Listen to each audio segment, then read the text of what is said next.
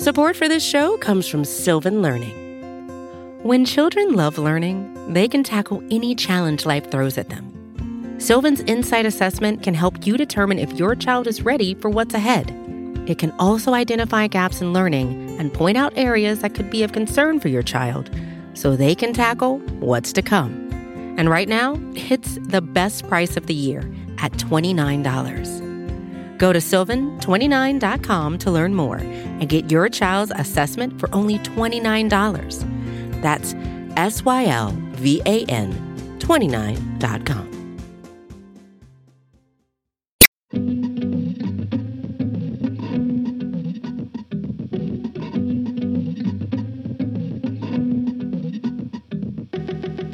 Hello and welcome to Good One, a podcast about jokes. I'm your host, Jesse David Fox. This week's guest is Sam Morril. Sam is on a short list of most requested guests. I imagine it's because this is literally a podcast about jokes, and Sam, deep down in his soul, is a true joke writer.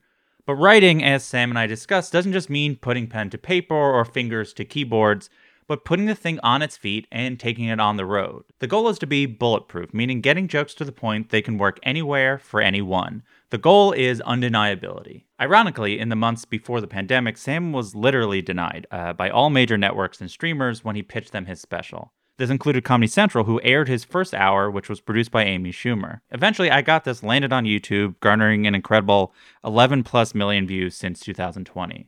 Sam then went on to film and release another special in 2020. Entitled Up on the Roof, it was shot entirely on the roofs of whoever he can find that would let him perform. Right now, it's closing in on 2 million views. With that success, now 2+ years later, the streamers took notice with his newest special, Same Time Tomorrow, ending up on Netflix. The joke we'll be starting with is one of the many, many jokes from Same Time Tomorrow. So, here is Sam Morril. I saw an article the other day that said the movie Snow White is now problematic, and it's like, all right, look, if a movie is 75+ years old, let's just assume there's a few problems and go about our day. We don't need a think piece every time. But of course, I read the article and it said, look, the movie is problematic because he kisses her and she's sleeping. There's no consent. And I was like, all right, but it was a quick kiss and it saved her life. It's not like he's making out with her while jacking off and the dwarves are filming. It was pretty tastefully done. I don't think that movie has ever inspired a sexual assault. I don't think there's a dude in prison right now like, Disney lied. If you pass out and you get kissed by a prince, it's not exactly the worst case scenario, you know? I'm not saying it's okay, but that's, if you're unconscious, that is most likely not who's gonna kiss you.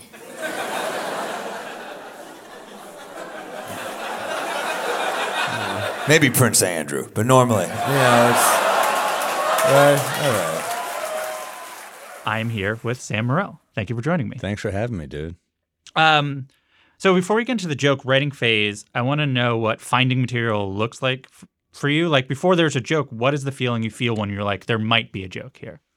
You kind of stop and you're like, huh. Like, you have a moment. I'm not that guy who's like zinging people. In you know, there's comics, I have friends who would just be zinging people, and then I'm like, oh, dude, that's a bit. I'm not that guy usually. I'm usually the guy who's just in his head alone. Mm-hmm. You know, I'm on the road a lot alone. So it's like, that's where it hits me. I'm kind of like, huh. And then I text a friend of mine who's not a comic because he's like my goat, this guy Chase, who's he's like a big part of my act now. I have a new hour, and he's like, not a new hour. It's very mediocre, but I have a new act, and he's a big part of it. And he's a guy I text. I'm like, is this funny? Yeah. Well, let's start with like an observation and then an angle. Like, so let's like with the Snow White stuff, would you be like, you saw the headline and then it cooks? Like, what does it look like? That took a minute, actually. You know what happened? I was at the Cellar running that joke on New Joke Night, and it kind of had nothing yet. It was just the observation. I think the joke starts with like, you know, they're mad about. I have so many jokes shitting on conservatives, and I'm like, well, I got to shit on liberals too. You got to shit on everybody, you know. So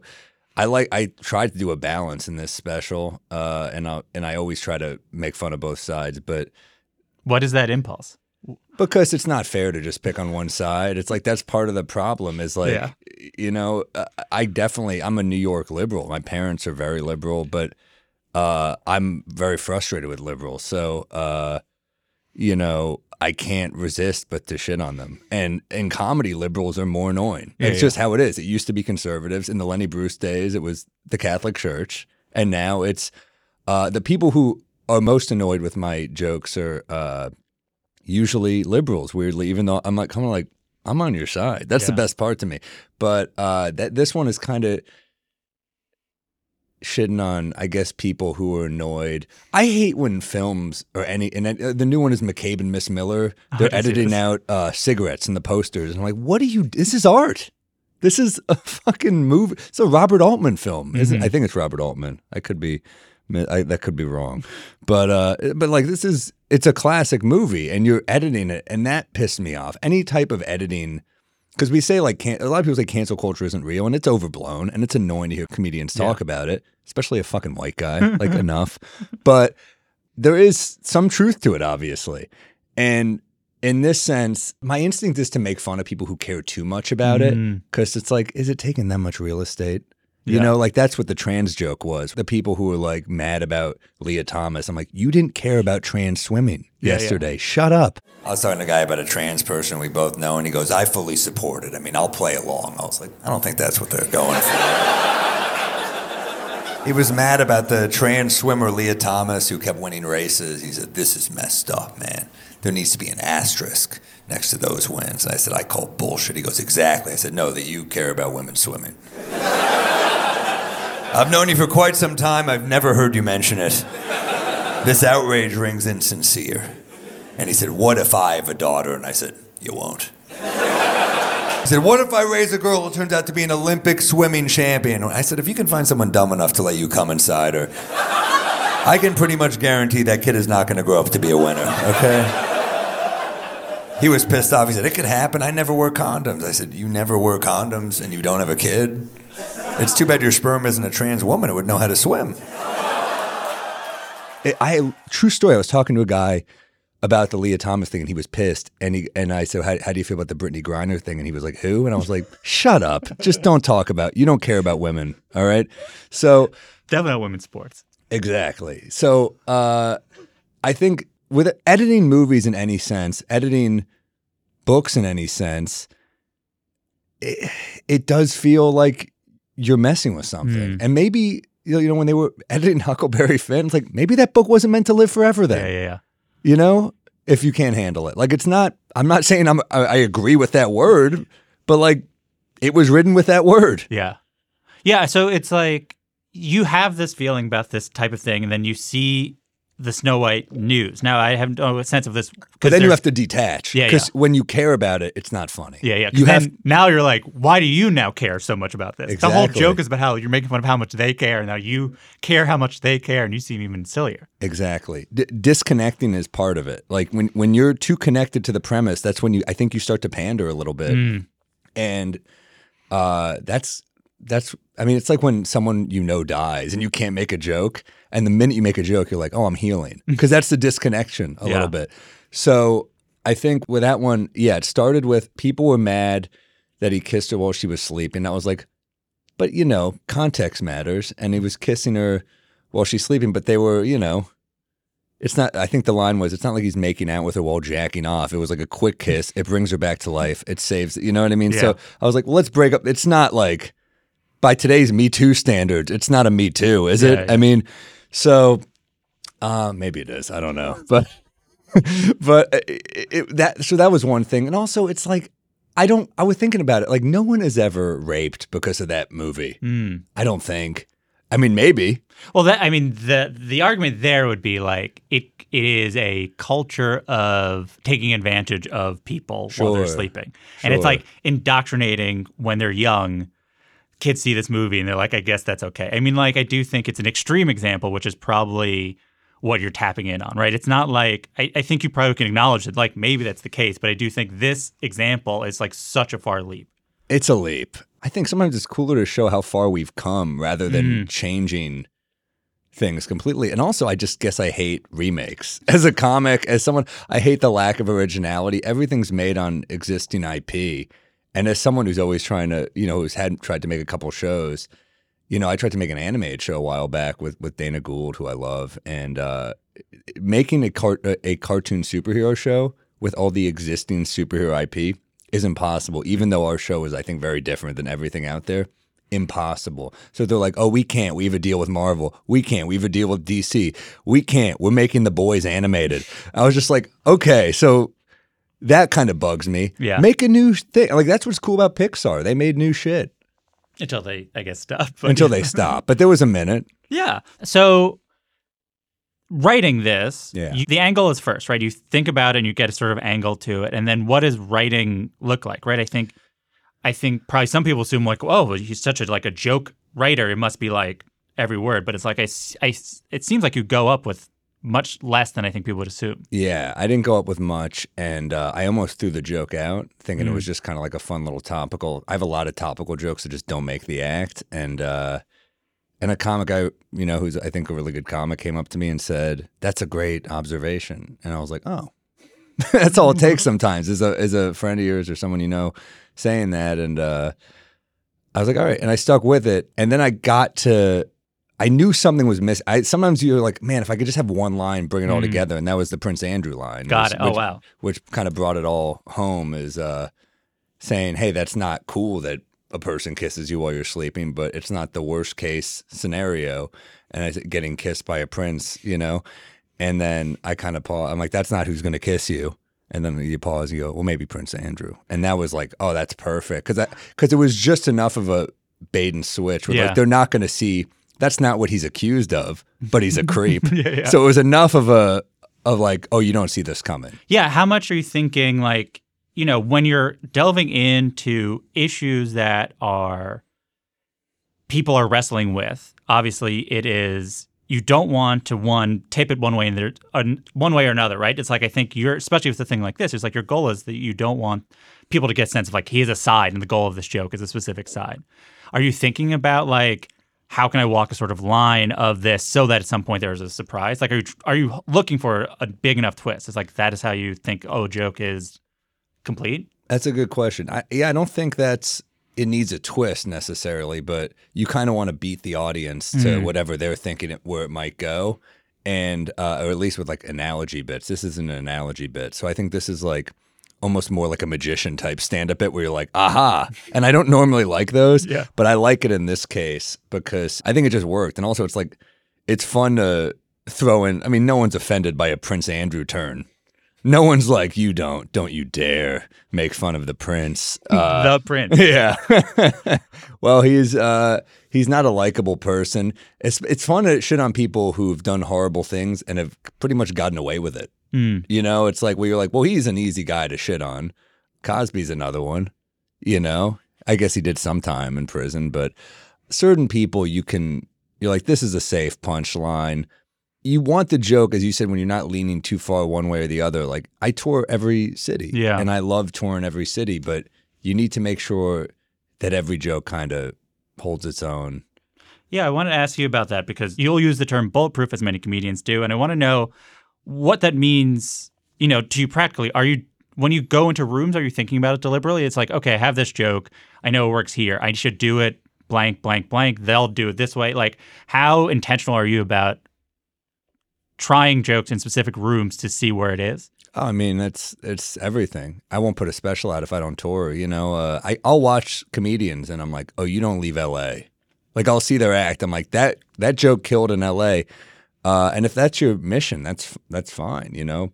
Everyone is their type of comedian. I like the comics who could entertain all audiences. I don't view myself as like an artist. I'm an entertainer. I love being escapist. I always admired that about Conan. When all the other late night hosts were just doing these kind of one-sided political takes, Conan, you knew who he was, you knew where he stood, but they were just hard jokes. And I think that's kind of cool. Like, I heard Jimmy Carr once say, like, comedians leak, so you know who they are, but you don't have to remind them every day. Like, I think those are the comics I get a little bit like, all right, dude, we know who you are. And it's a very hard line to walk when you're doing social commentary. Like, I do catch myself doing jokes. I'm like, okay, well, this is how I am, but how do I make it? Like, I was doing anti-gun jokes in Kentucky.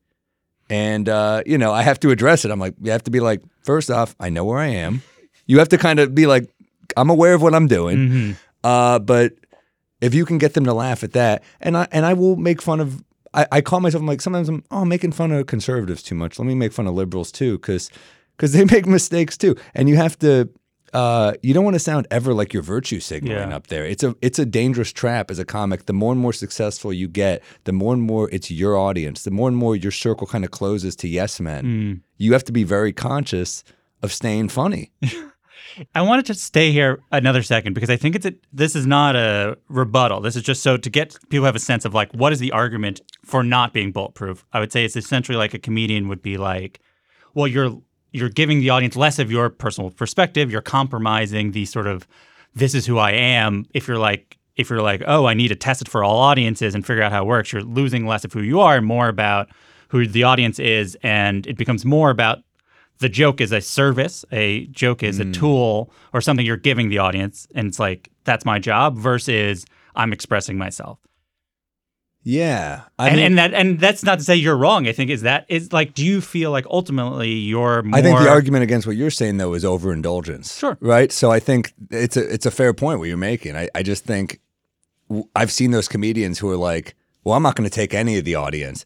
Hey, in the end, it's my special. I'm cutting. If I have a joke, I've cut jokes where I'm like, that's too preachy. That'll kill, but I don't want it in there. You know what I mean? There's certain jokes you just have to cut. So I go the other way too. I'm like, this will work, but I don't like it. Yeah. So, at the end of the day, it's your judgment call. It's a rare form of entertainment where it's collaborative. Like Martin Scorsese, like maybe he does like some sort of focus test. I doubt it.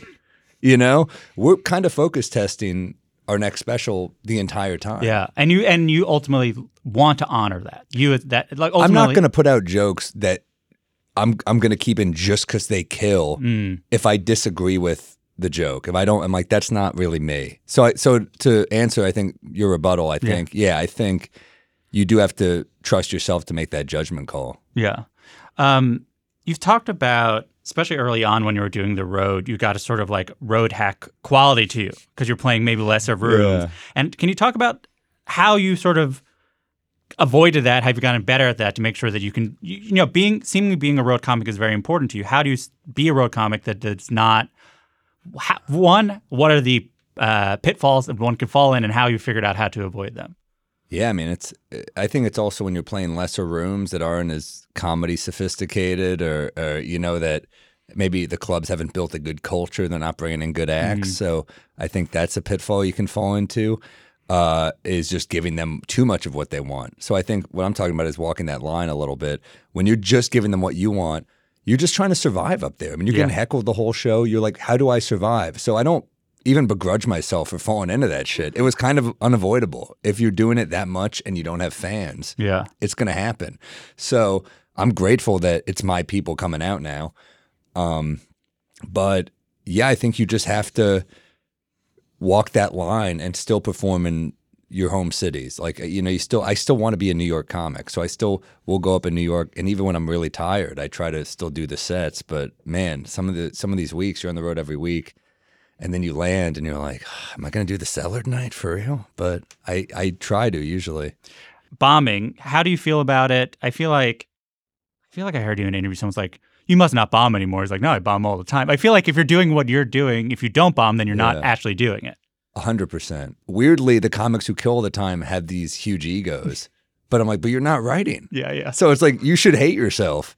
I'm the one who hates myself, and I'm writing. So, yeah, it's just part of the game. If you're going to keep trying to turn over material, you're going to fail constantly, and it's going to make you very humble. So I get why certain comics are doing that while they're playing the hits. Like maybe, they're trying to just float and stay alive, and it's a very competitive and tough business, and you're getting those road gigs, and you're getting them maybe because you don't have a fan base, but because you're reliable, and then it's very hard to grow out of that. Yeah. If you're not getting that gig because of you, but because you won't bomb, then like you can't bomb. Exactly, and that becomes your identity. It's like he always kills. You're like, that's not a good... No, I think and especially if you're dealing with things that are like sensitive, if you're not bombing, then you're not like being edgy or dark. You're literally just like doing exactly what people want from this thing. You figured it out. It's a different type of pandering. It's a crowd pleaser, right? So that's a tough one. But yeah, you're going to bomb. I mean, it's part of the process and it's fun. my friend is now in the mode where he's closing in a special, and he said to me, like, I'm so jealous of you. I'm just kind of like honing for the next few months, and you're creating, and it's so much more fun to write than to edit. And I was like, yeah, it really is. But then I said, but you get to kill. And he said, that's true. But, but he's a real comic, so he wants to write. I've interviewed a million comedians, and I have not thought about, like, ultimately, there are comedians who like to kill, and there's comedians who like to write. And they're both seemingly, they're the comedians who, like, it's hard for me to do stand-up unless I'm working on a new joke. And then there's the comedians who are like, I like to do it because killing is fun. Well, that's a problem too, though. The guy who like overwrites and under-edits, that's a pitfall too, where you're just kind of like, well, that guy has a million amazing ideas and no good jokes.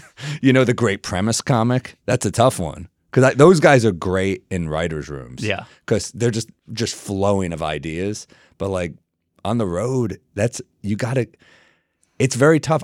I've Word docs of ideas where I'm like, this has been so close for like 3 years. I can't crack it.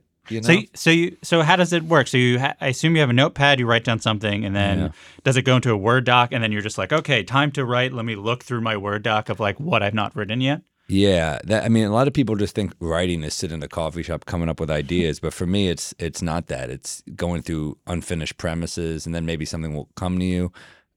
Listening to sets, although I hate doing it. I fast forward to the new shit.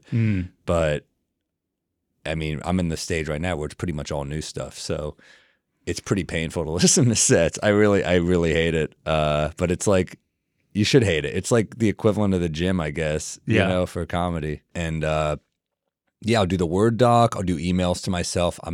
I just like a lot of different places. And I also feel weirdly like if I'm looking at it in different scenarios, that's good for the brain. There's no proof of that, but like, if I'm scrolling through my phone, if I'm looking at a pad, if I'm on my computer, just different. It's almost like you're like trying to keep on sparking the moment of having that observation again and seeing if your brain goes and blah, blah, blah, blah, blah, blah, blah. Yeah, absolutely. Yeah, you're just trying to finish a thought. And it's exciting because when you do, I remember the first one I had, like I was on the subway and it just came to me and you're like, oh my God, like that's a joke. It was a bit about a guy, it's not going to sound that great, but to me at the time, it like blew my mind. I was like, I cracked it because it was a joke that was hidden all the way through and I didn't have an ending. And those are it's like the Snow White joke. Yeah. They're frustrating because it's like this close from being like an okay joke to a good joke. And it was a joke about a guy jacking off on the subway to a girl I was dating, and he was jacking off to her. And she kept saying, "You're just going to let him do that?" And I was like, I don't know. What the hell do I do? And the turn, I cracked it where it's like, she goes, "You're just going to let him do that?" And I was like, the turn is I was like, "You got to stop doing that." And then he goes, "I was doing it to you." And I just sit back down and I turned to her. I was like, "You're just going to let him do that?" That was the turn. I was like, oh, it's like I just flipped it. Mm-hmm. That's all it was. Yeah. So sometimes it just hits you and you're like, that's the joke. And it was in front of you the whole time. And yeah, I'm bad at cracking it sometimes because I think sometimes you overthink it. But the truth is, try underthinking it. Try to go every way you can. Yeah. So I want to go into this joke a little bit deeper. And I think even the first line of the joke, which is like, Snow White is problematic. And then you go, and I was like, all right. And then it's like, and the punchline is, so let's just assume there's a few problems. And ultimately, you're just like playing on the word problematic. And it's like a little like almost like a wordplay joke. Yeah. Problematic. That word cracks me up because it's just such a academic, silly word. And it's not like a real world word. It's like bloggers will do that a lot where they'll just say stuff like problematic or this person, will he get a path to redemption? I was like, I just want you to know no one in the middle of the country speaks like this. This is like a very coastal elite way of speaking. So it makes me crack up a little bit out of the gate. Problematic. I was like, it's a movie. And it's like, here's the idea. Show your kid a different movie. Like, it's also just the word problematic. It's just like it has problems. It's a very large word for ultimately saying. It's like if the headline was Snow White has some problems, you're like exactly. Yeah. It sounds a little arrogant. The other thing about this that I think is interesting is, and I alluded to, but essentially you have the setup, which is like they said Snow White's problematic, and then you have the punchline. But then you have the first laugh line, which is just you going, and I was like, all right. And already the audience goes, what is the laugh of, and I was like, all right? Because I think they know who I am. So I think they know that I think they know I have a problem, but they don't know how I'm going to say it. So I think it's like you're setting yourself up for bigger laughs in the next line by getting that little laugh out of the gate. You're kind of getting the momentum in your favor. Is that something you'll think about deliberate? That just comes up? Yeah. As you do it enough that you're like, oh, there needs to be a pause here before I go right to it. I think you think about how to, it's almost like a hezzy move in basketball. You're like, how can I get my jump shot wide open and get the cleanest shot? And you're like, if I can work on my handles here. So it's like that. You know, you think of ways to make it, this is me, you know who I am, and you think of ways to get, you know who's great at this? Gary Goldman is great at getting laughs out of places you would never think to get laughs. And I always admired that about him. I remember he had a joke where he just said karate. And that shouldn't be that funny, but it is, because it's very him. It's very honest to his voice. And I think he would just say, I don't know why you guys are laughing. That's the proper pronunciation. Like, just even saying that is so him that I think you learn to get laughs in between the jokes. And the more you write, you need those, because holy shit, like storytellers, guys like, you know, like Tom Segura or like, you know, Bird or Jim Jeffries, people who like write these long stories, they have to find those little laughs. But joke writers need that too, you know? And I think you learn how to bring yourself to a joke so it's not just a joke, like joke book joke.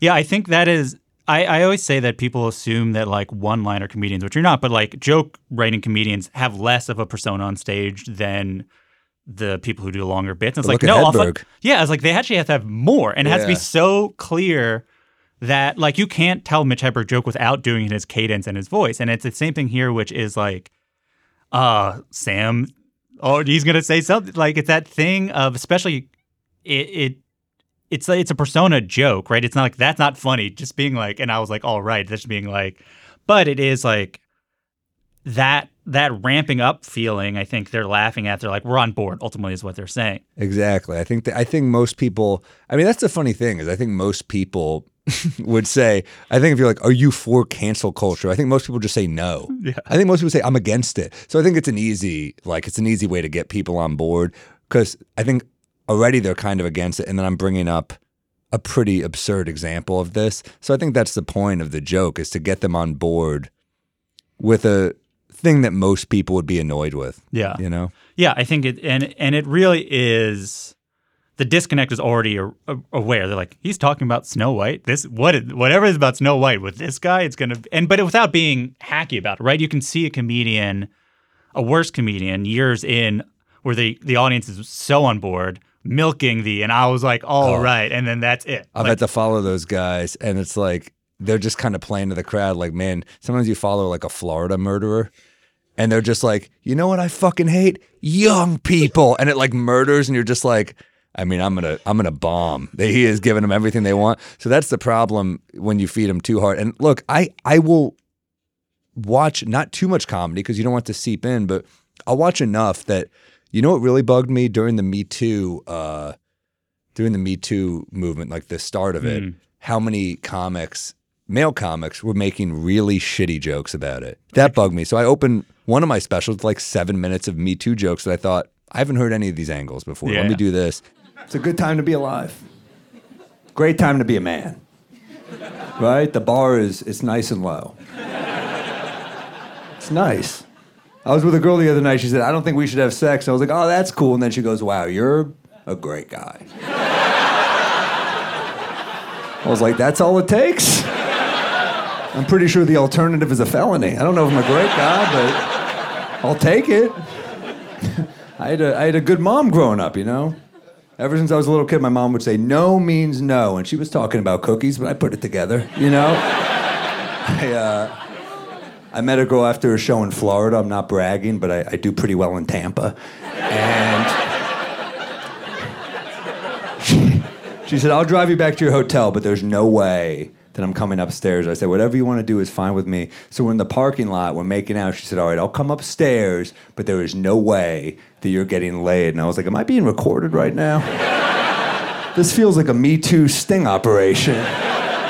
So very loudly into her chest, I said, that's totally cool. This is Sam Morril, March 22nd, 2018. Timestamp. No, I like consent. Consent is the shit. Consent, that's the best part, the consent. Sometimes I get the consent and then I go home and I jack off instead. Get a good 8 hours of sleep.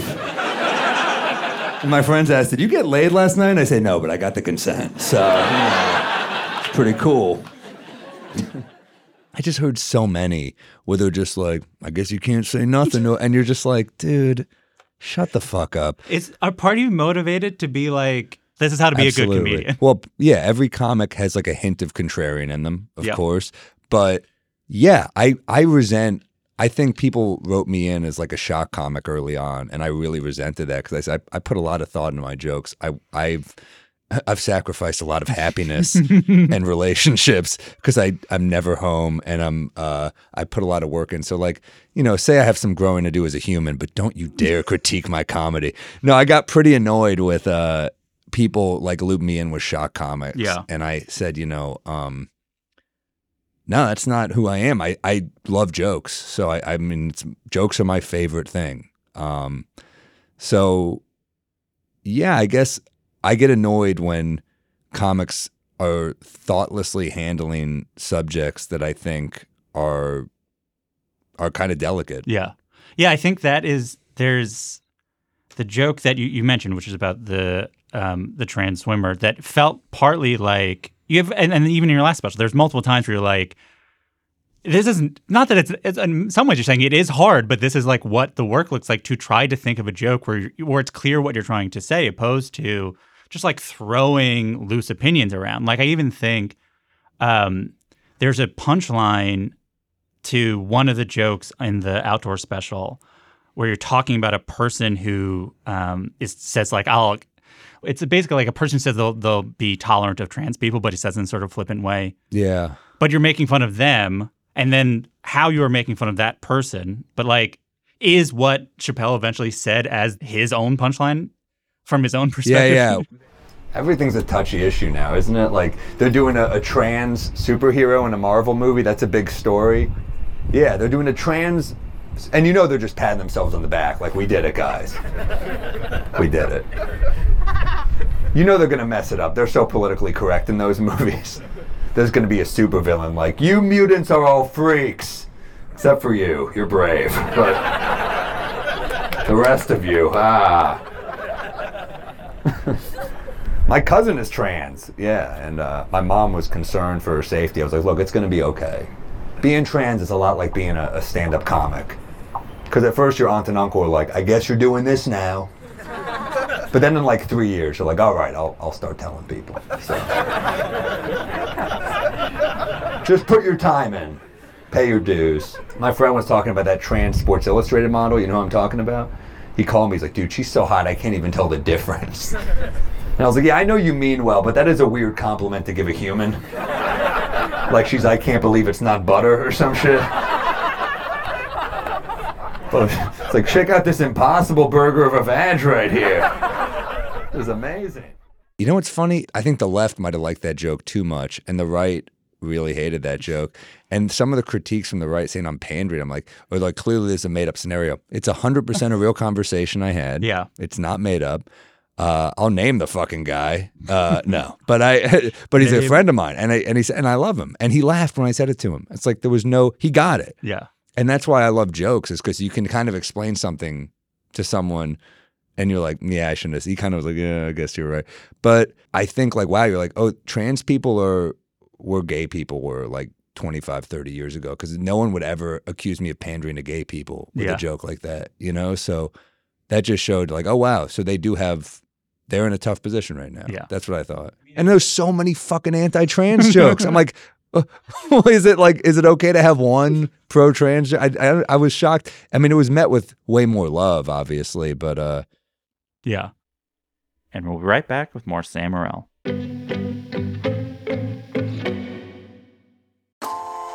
Calling all female runners. It's time to lace up and join Team Milk. Since the 2022 New York City Marathon, Team Milk has sponsored female marathon runners nationwide, providing support and shining a spotlight on their unique stories, perseverance, and drive to go the distance. Why milk? Dairy milk is an excellent nutritional ad for both marathon training and recovery. Milk contains 13 essential nutrients, including high-quality protein, making it a crucial component of a training diet. Plus, it's one of the best beverages for hydration, even better than water. The same electrolytes that are added to many of your favorite sports drinks are found naturally in milk. And in 2024, Team Milk is taking the next step to empower female runners by launching the only women's marathon in the U.S. designed for and by women. Built to be accessible, empowering, and community building, the inaugural Every Woman's Marathon will take place in Savannah, Georgia on November 16, 2024. You can learn more and register for the marathon at everywomansmarathon.com.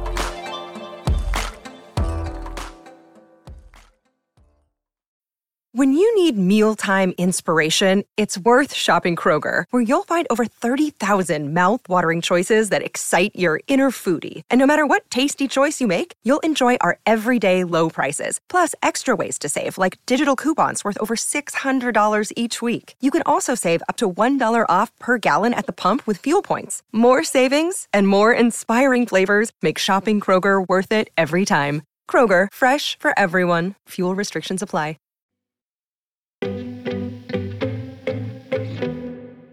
And we're back with Sam Morril. So Back to the joke. The next part is you say, we don't need a think piece every time. And then you said, but of course, I read the article. And I think it's interesting. That's not a laugh line, but it's an interesting thing to include, which is like you implicate yourself in this joke.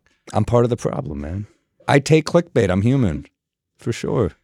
How do you balance being a conversational comedian and being a joke writer? It's very interesting. You know, I used to work the door at Broadway, and a lot of bad comics would go on stage, but when a good comic went on stage, I was like, damn, this guy. I remember Nick Griffin would go up, and his jokes were so – he did this rare thing. I don't know if you know his stuff, but he's very autobiographical. He's a joke guy, and it felt very conversational. I was like, wow, that's very rare to see a comic do that, and that's kind of what I was trying to do.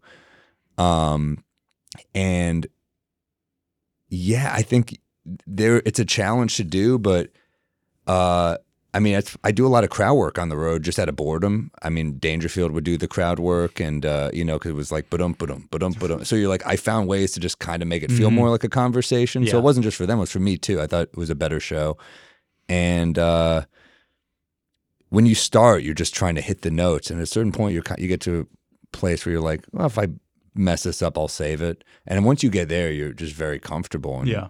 I think what I saw Nick do was he would say stuff, so many good jokes. I mean, he had so many. His late night sets were phenomenal, his Letterman sets. And I remember he did a joke where he said, no matter how bad you have it, there's always someone worse off than you. That's what my friend said to me. So now I'm depressed and worried about this other poor guy, you know?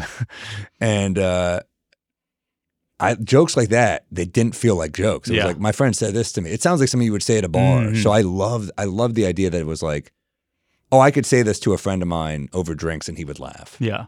To go back to the joke, so it's not like he's making out with her while jacking off and the dwarves are filming. I assume there's like variety of options there. That's a funny image to me. I don't know why that image made me laugh. It's so cartoonish. It's a cartoon, the movie, but the image is so over the top. It's like almost when you are watching porn and you see like, you're like looking at a porn website and you see Family Guy, like naked Lois. And what I'm like, first off, who the hell's jerking off to this? Second off, like it makes you kind of crack up a little that exists. You see like Marge getting rammed by Moe or something and you're like, who's this for? So I think the idea of like dwarves filming this scenario was really, like, I was just picturing, like, you know, Sneezy holding a boom mic, and it just made me laugh, that image. Cartoonish images, it's funny. Yeah. And maybe you did it some nights, but is any part of you like a comedian to be like, well, I can talk about this as a shoot? Like, you know, you can go, it's a rabbit hole you can kind of go down, it's a path you can go down, where you set up, like, and the dwarves are filming, and if they are filming, it's to be like this. And then, you know, it's like almost like a Patton Oswalt thing where you're like, yeah. Then the joke is about this fantasy, and then you forget what the original, like. And you go down some weird lane, then you're like, wait, what was I talking? You go back in. It's like, are they union? Like, what's the nature of the relationship? Well, I mean, but like, Yeah. Could you do that? Do you want to do that? Did you try that? I never tried it. I kind of was like, I was trying to just figure out the ending. So I was like, but yeah, you're right. There probably was more meat on that bone, but I kind of liked where it was.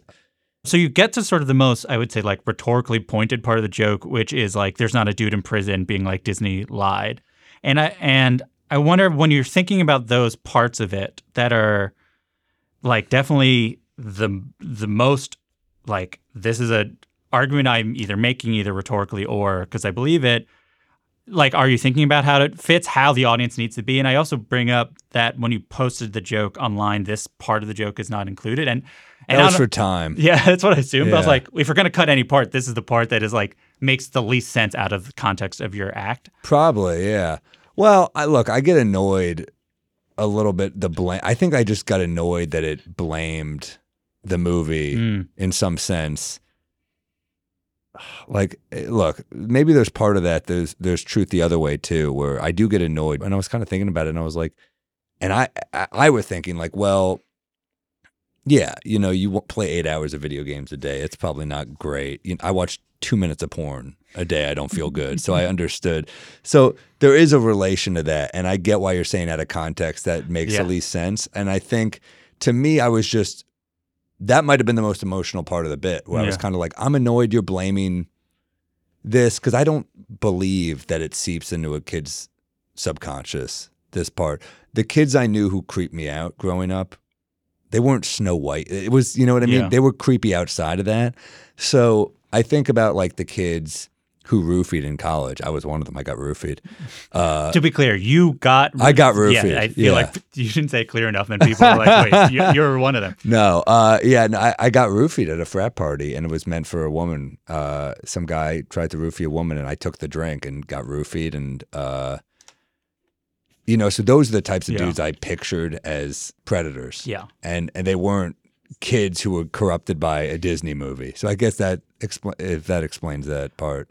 Before you get to the Prince Andrew part, you say, I'm not saying it's okay. And I just bring up those points because I want to know, I like to think of the line as an actual line, the idea of the line. And it's like how a comedian navigates it is like you're playing with the audience of like or this is where he is politically, this is not where he is politically, or this is where he is on this side of the issue or that side of the issue. Well, anti-rape isn't really a political point. Yeah. Maybe like, these days. Casual, whatever it is. The point is like saying I'm not saying okay is a move to be like, is it a thing you put in intentionally? Of course, yeah. I think without that line, the bit could get broy. You know what I mean? Yeah. I think when you don't add certain lines, I'm very written with my stand-up. Like I will work jokes out, not written. I will explore on stage, but when it's the final cut, I think of every sentence. I really do. So if the punchline involves Prince Andrew and kind of a sexual assault joke, I want to lead in by saying, hey, I'm not cool. I mean, I don't think I should have to say that, but when I look at the whole joke, I thought for whatever reason it fit. Yeah. When I take myself out of it, I'm like, I think the crowd knows I'm not on board with it. But I thought, I'm making fun of this scenario enough that I kind of want to throw it in. I don't know if it was completely necessary, but I thought to put it that way. It's also like this is going to reach people who don't know who you are, right? This is the fourth minute of you they might ever be seeing. That's how I feel about jokes now. I think I said it on the Daily Show a couple weeks ago, but it was like that it is a comedy club. Like it's a comedy club where people open the door mid-joke and they're just like, oh, we don't like you. Yeah. And then some people open the door and they're like, oh, I'm going to stick around for a while. But I mean, that's exactly what it is. You're reaching people you don't know. And I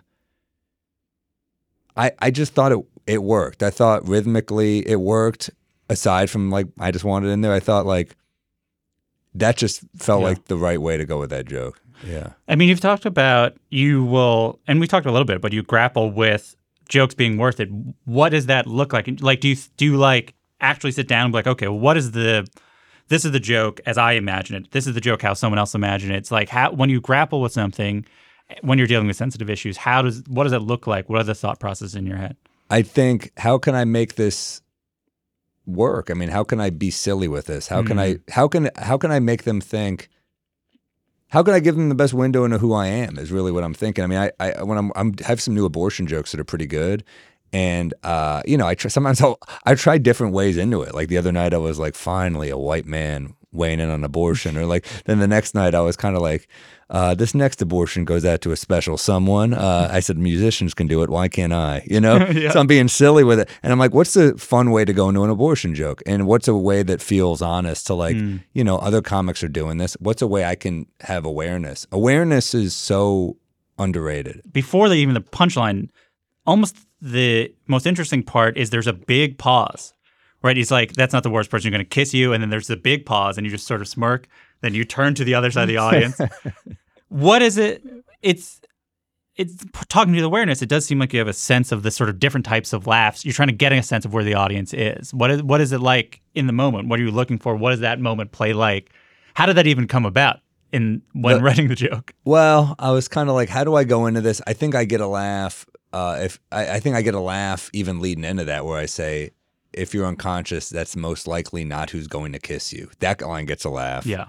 And I think it's a laugh because of the way it's worded. I've tried it other ways and it doesn't get a laugh. But for whatever reason, that way gets a laugh.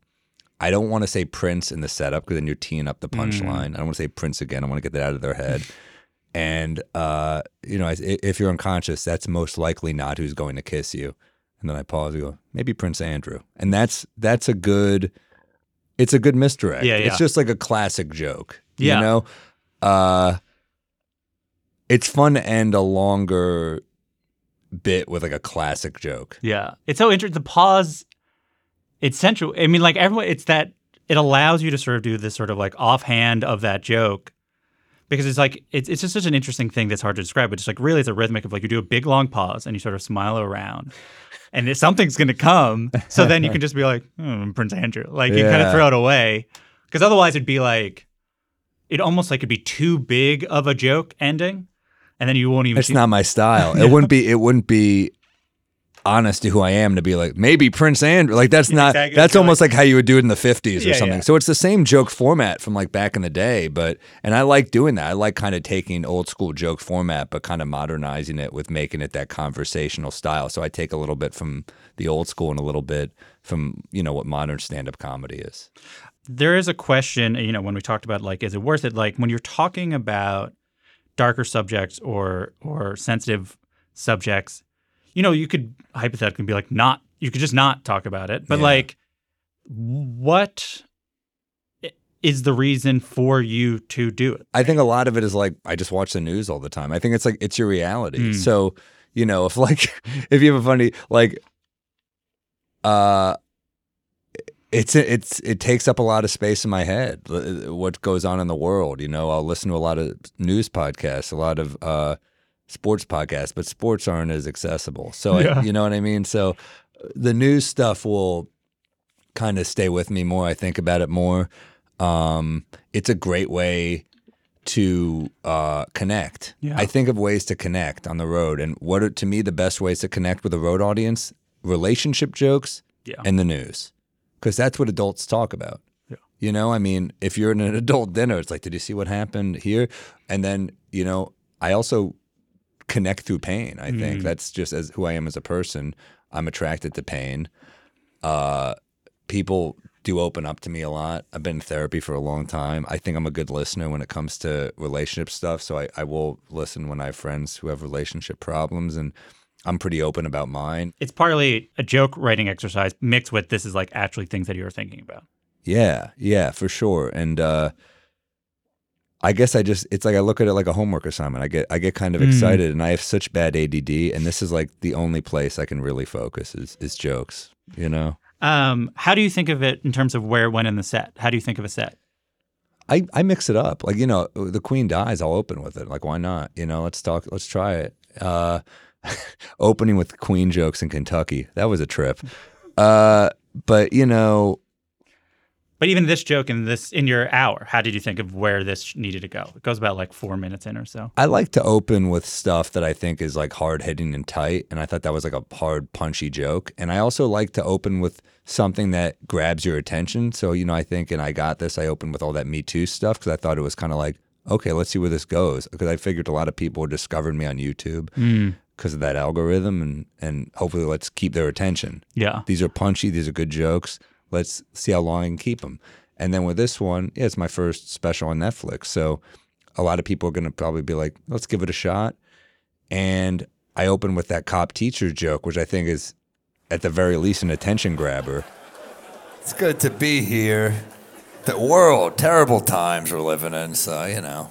I'll tell you what's a bad job is cop. That's a tough job, right? You got all that power, but they don't pay you enough. You got a badge and a gun, but you make sometimes less than a teacher. Can you imagine risking getting shot every day and you only make a little bit more than a cop? That's just... The old... That's,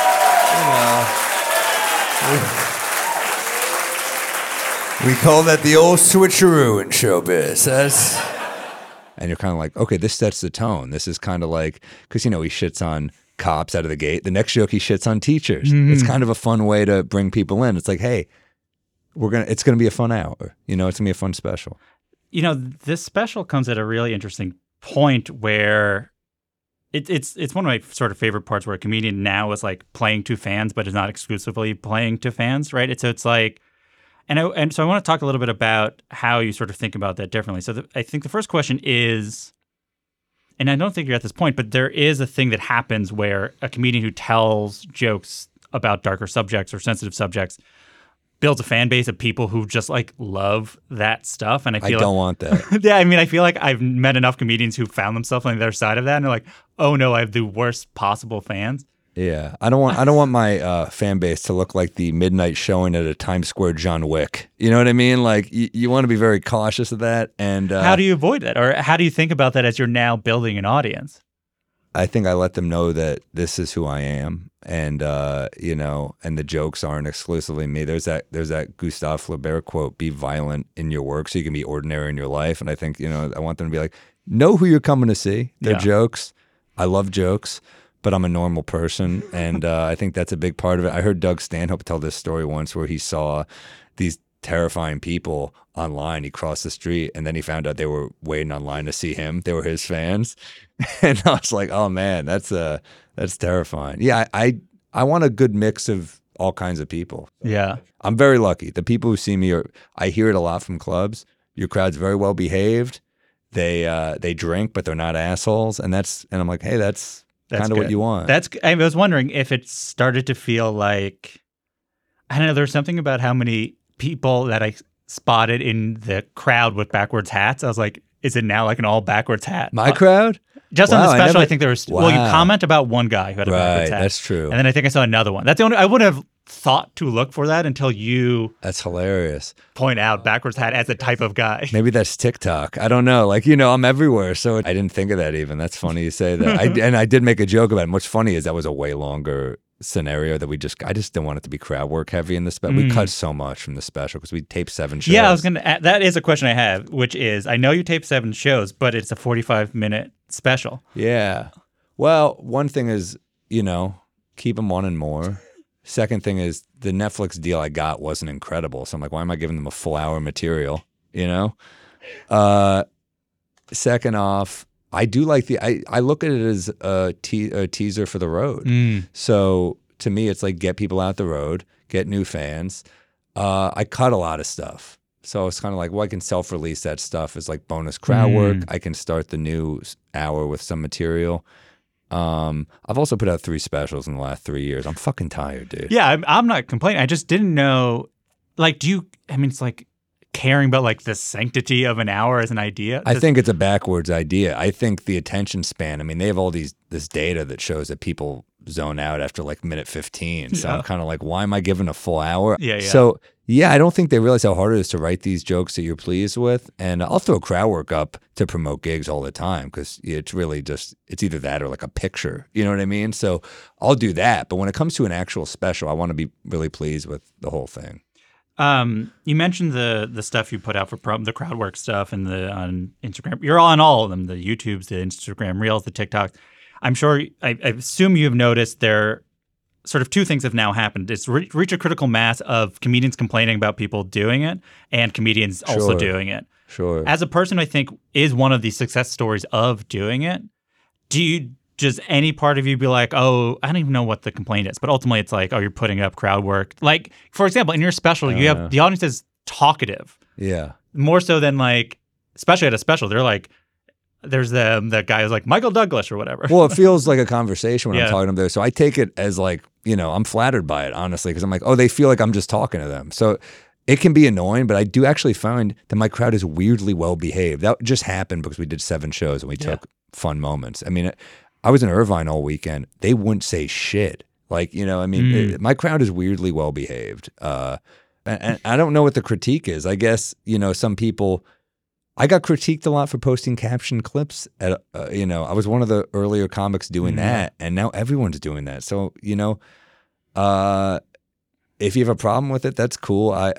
I'm trying to sell tickets. I don't know. I mean, I don't know who these purists are who are like, how dare you post crowd work? Well, I'm not just posting like, I don't slap the dick out of your, I'm not doing that shit. I'm hopefully it's witty enough, but yeah, I think I have talked to comics who say I won't do it. I'm like, okay, that's your choice. That's fine. When, speaking of this special be on Netflix, you've talked about the experience of shopping I Got This, which was the special that came out in early 2020. And, having a lot of people pass on it, and eventually it went on the Comedy Central's YouTube channel, and 11 million people have watched it since. But can you take me back to that moment, and can you imagine telling that person in, like, about 2 years you'll headline Beacon? Like... Well, it's very weird. Yeah, it's I felt the growth before that. I did. You do feel it. Like your first place, you really feel the growth. Even before I got this, was like, oh shit, I'm really selling a lot of tickets in like SF, Chicago, Boston, certain DC. I was like, wow, I can sell a lot of tickets pre I got this, and then everyone passed, and I was pretty bummed, and I was like, yeah, I guess it's funny. HBO passing, I was so heartbroken. And now I'm like, man, it would have not had nearly the success if it were on there. So I'm grateful they passed. It's weird. I'm like, oh, man, thank God HBO. Thank God this is on YouTube. What a weird thing to say. But Comedy Central's YouTube channel. Who would have thought? But, it was a tight special. It had a lot of jokes. It was at the right length. I think it was like 47 or 48 minutes probably. Yeah. And it had a lot of things going for it. It came out February 2020, which was a time a lot of people were home in the next few months. So it had a lot going for it. For me, it's probably my best special. I mean, it's the most time. It was the hungriest I was. Now I have too much shit going on. I'm burnt out. So you feel like this is worse? Was it because this special was done because you needed to put out another special? So it's No, I like this one, but it's a shorter special. I think the White Knight story is like a better closer. They start walking away. As they walk away, there's a guy behind me in a white sweatshirt, matching white sweatpants, very underdressed for Cleveland in February, okay? He's not quite sitting, he's not quite standing, he's almost perched. And as they walk away, he loudly says, I wasn't going to let anything happen to you.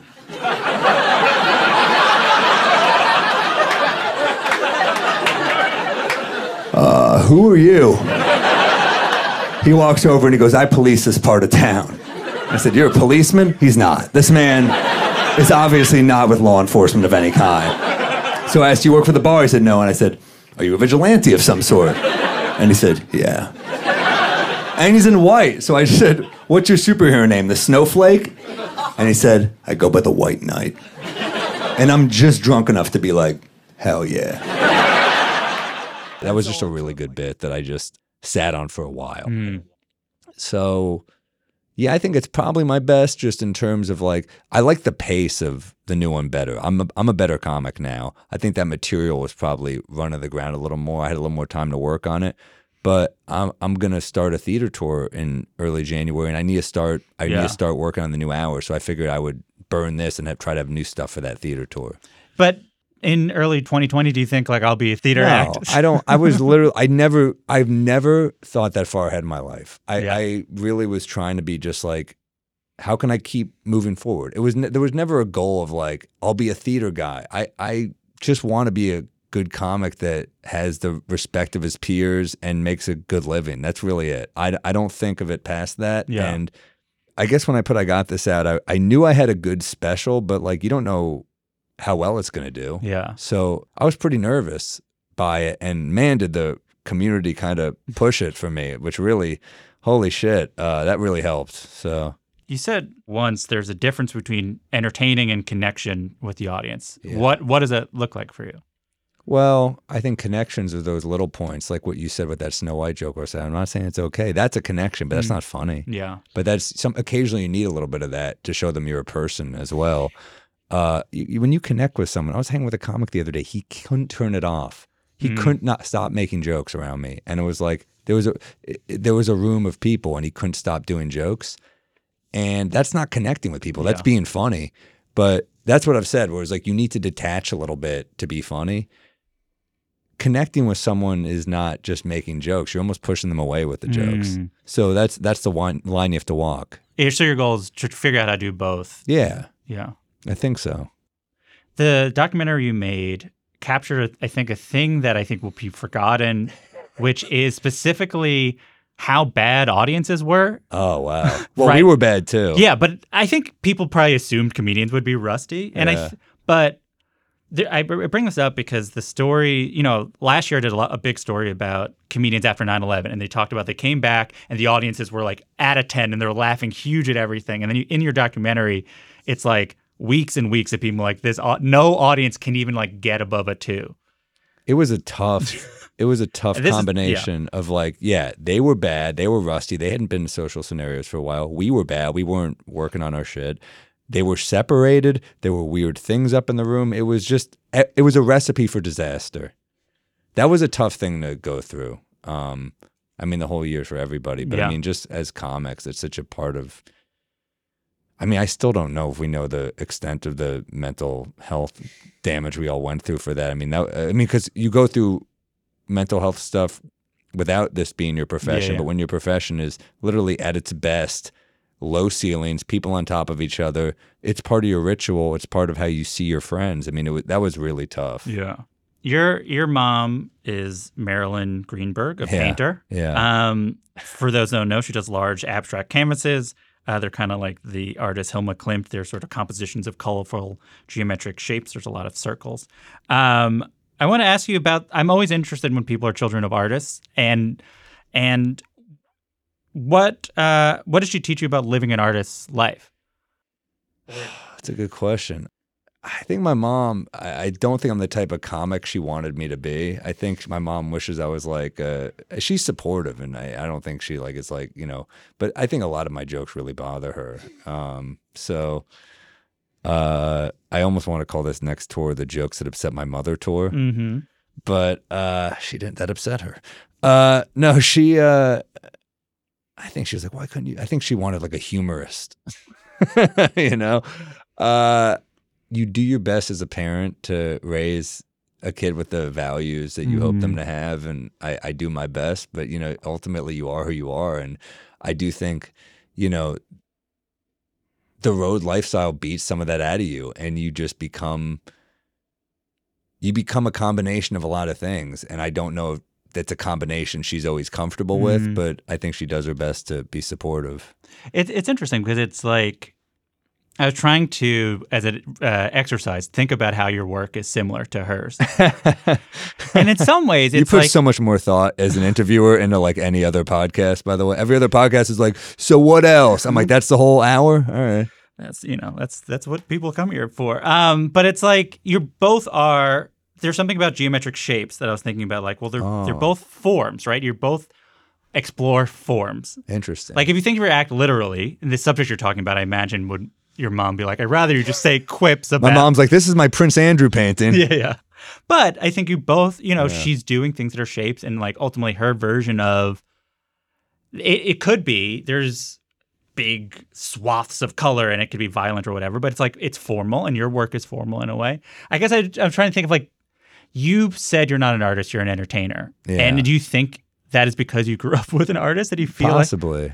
like well, what you're doing isn't, or can you reconcile what you did with like, oh, there's something similar? There's probably some similarities. I mean, it's hard. Sometimes I feel like we're artists, and other times I'm like, I'm here to move cocktails. So I kind of go back and forth with it. I I think I said to Letterman when I did his show, he said, "You're artists," and I was like, "No." I think I said, "You don't." It was something about how we ask people number one or number two, and they get up to the bathroom like, "We're not artists," whatever. But yeah, I guess I find the term artist to be a little pretentious, and I think stand-up is like. It's like the enemy of comedy is arrogance. Yeah. We're the people that make fun of that. So I do think, I try to think of myself as an entertainer. I didn't get into this because I was like, I'm an artist. You know, I got into this because I was like, I want to be funny. I want to make people laugh. So with a special, how have you gotten better? And then beyond it, how do you feel like you need to get better? Geez, I mean, I think I've gotten better. I think my pacing is more confident. I don't think I know it's going to work. It's just kind of like, this is this show, so I think I've slowed down a little bit. People have told me I go too quickly sometimes. Sometimes joke people do that. But it's also that 15-minute New York set where you go quickly. But I feel comfortable with the type of comedy I'm doing. How to grow? I don't know. I think it's just like you kind of see which way you grow. I don't know if I can plan on what to grow on. Stories are definitely a fun way to fill an hour, but I don't know if that's the way I'm going. Yeah. So knowing which way to grow,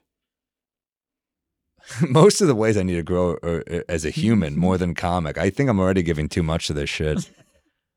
You know, so you're large enough, you can now figure out how to be a person. I am more comic than It's funny. It's like I don't need a drink to go on stage. I do need to drink to be around people.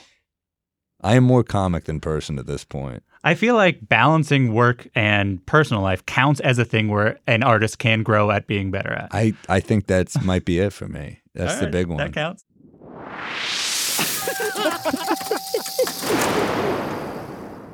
Now it's time for the final segment of our show. It's called the Laughing Round. It's like a lightning round because this is a comedy podcast. It's called the Laughing Round. Do you have a favorite joke, like a street joke? Jeez. My favorite joke ever is probably Dave Attell's joke where he goes, you remember when you're young and you think your dad is Superman, then you grow up and you realize he's just a drunk who's wearing a cape. That's like that's a one-liner, and it says so much in such a simple, like that's about disappointment. That's about, growing up. It's such a excellent joke. I love that one. Well, maybe that'll fit also to the other category. The next question is a joke you wish you could steal, a joke that you saw another comedian can do. And you were like, oh, I wish I had that joke. I love that one. I mean, if we're doing one joke or like a bit?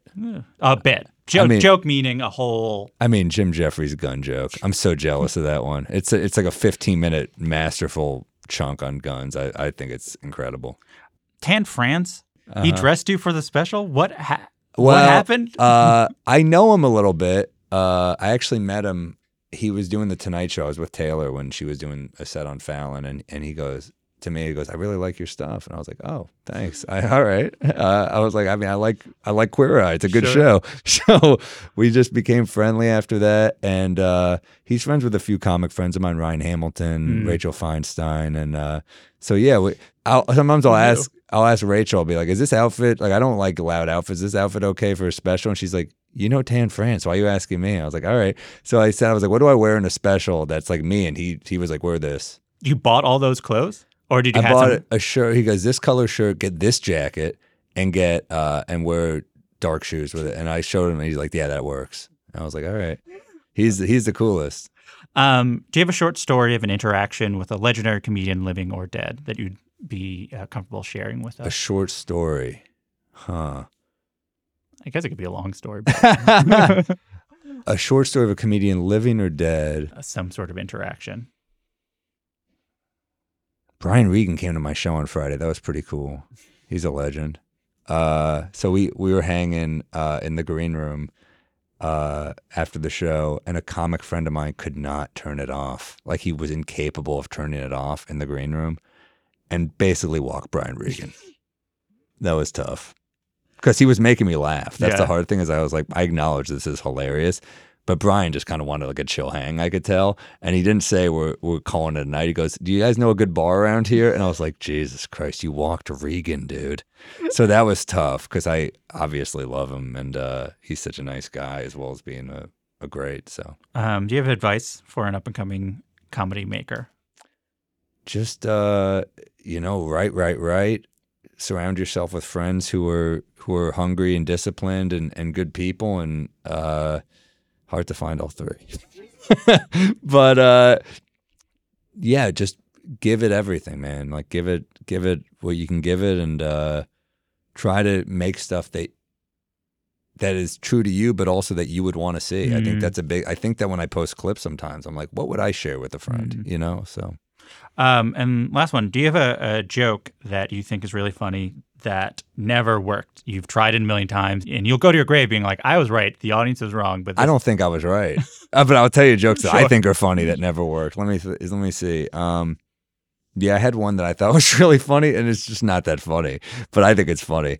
But I have a joke about it. So my dad legally adopted me as a term, like not an orphanage. My mom raised me, and then she married my dad, and legally adopted me. And when he did that, you need to get the biological father's signature. So that's kind of like the opposite of a UPS package. He's like, here's my signature, and I don't want this. Never worked, ever. Because it's too sad?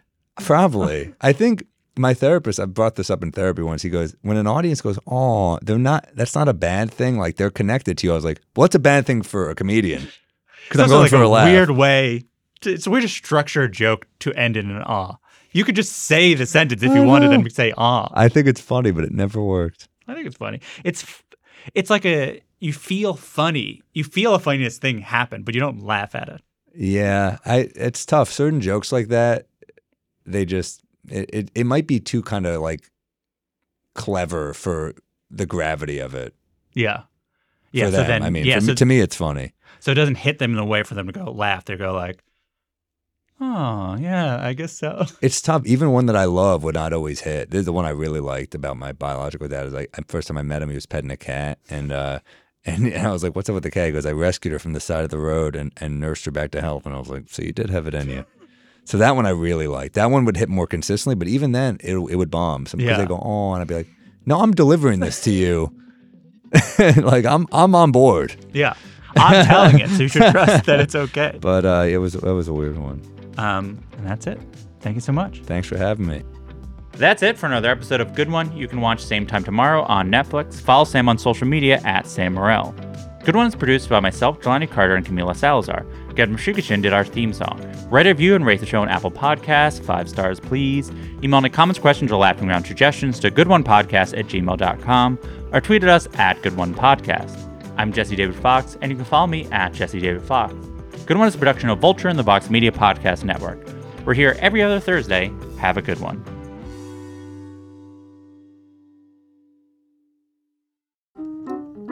Welcome to Good One. Show about talking them jokes, son.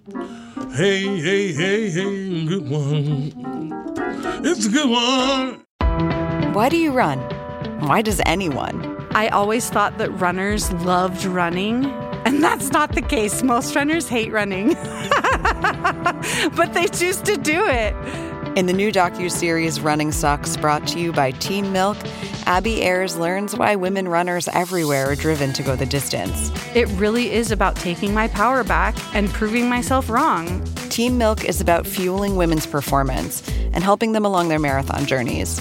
You can sign up now for the inaugural Every Woman's Marathon, taking place in Savannah, Georgia on November 16th, 2024. Learn more and register at everywomansmarathon.com.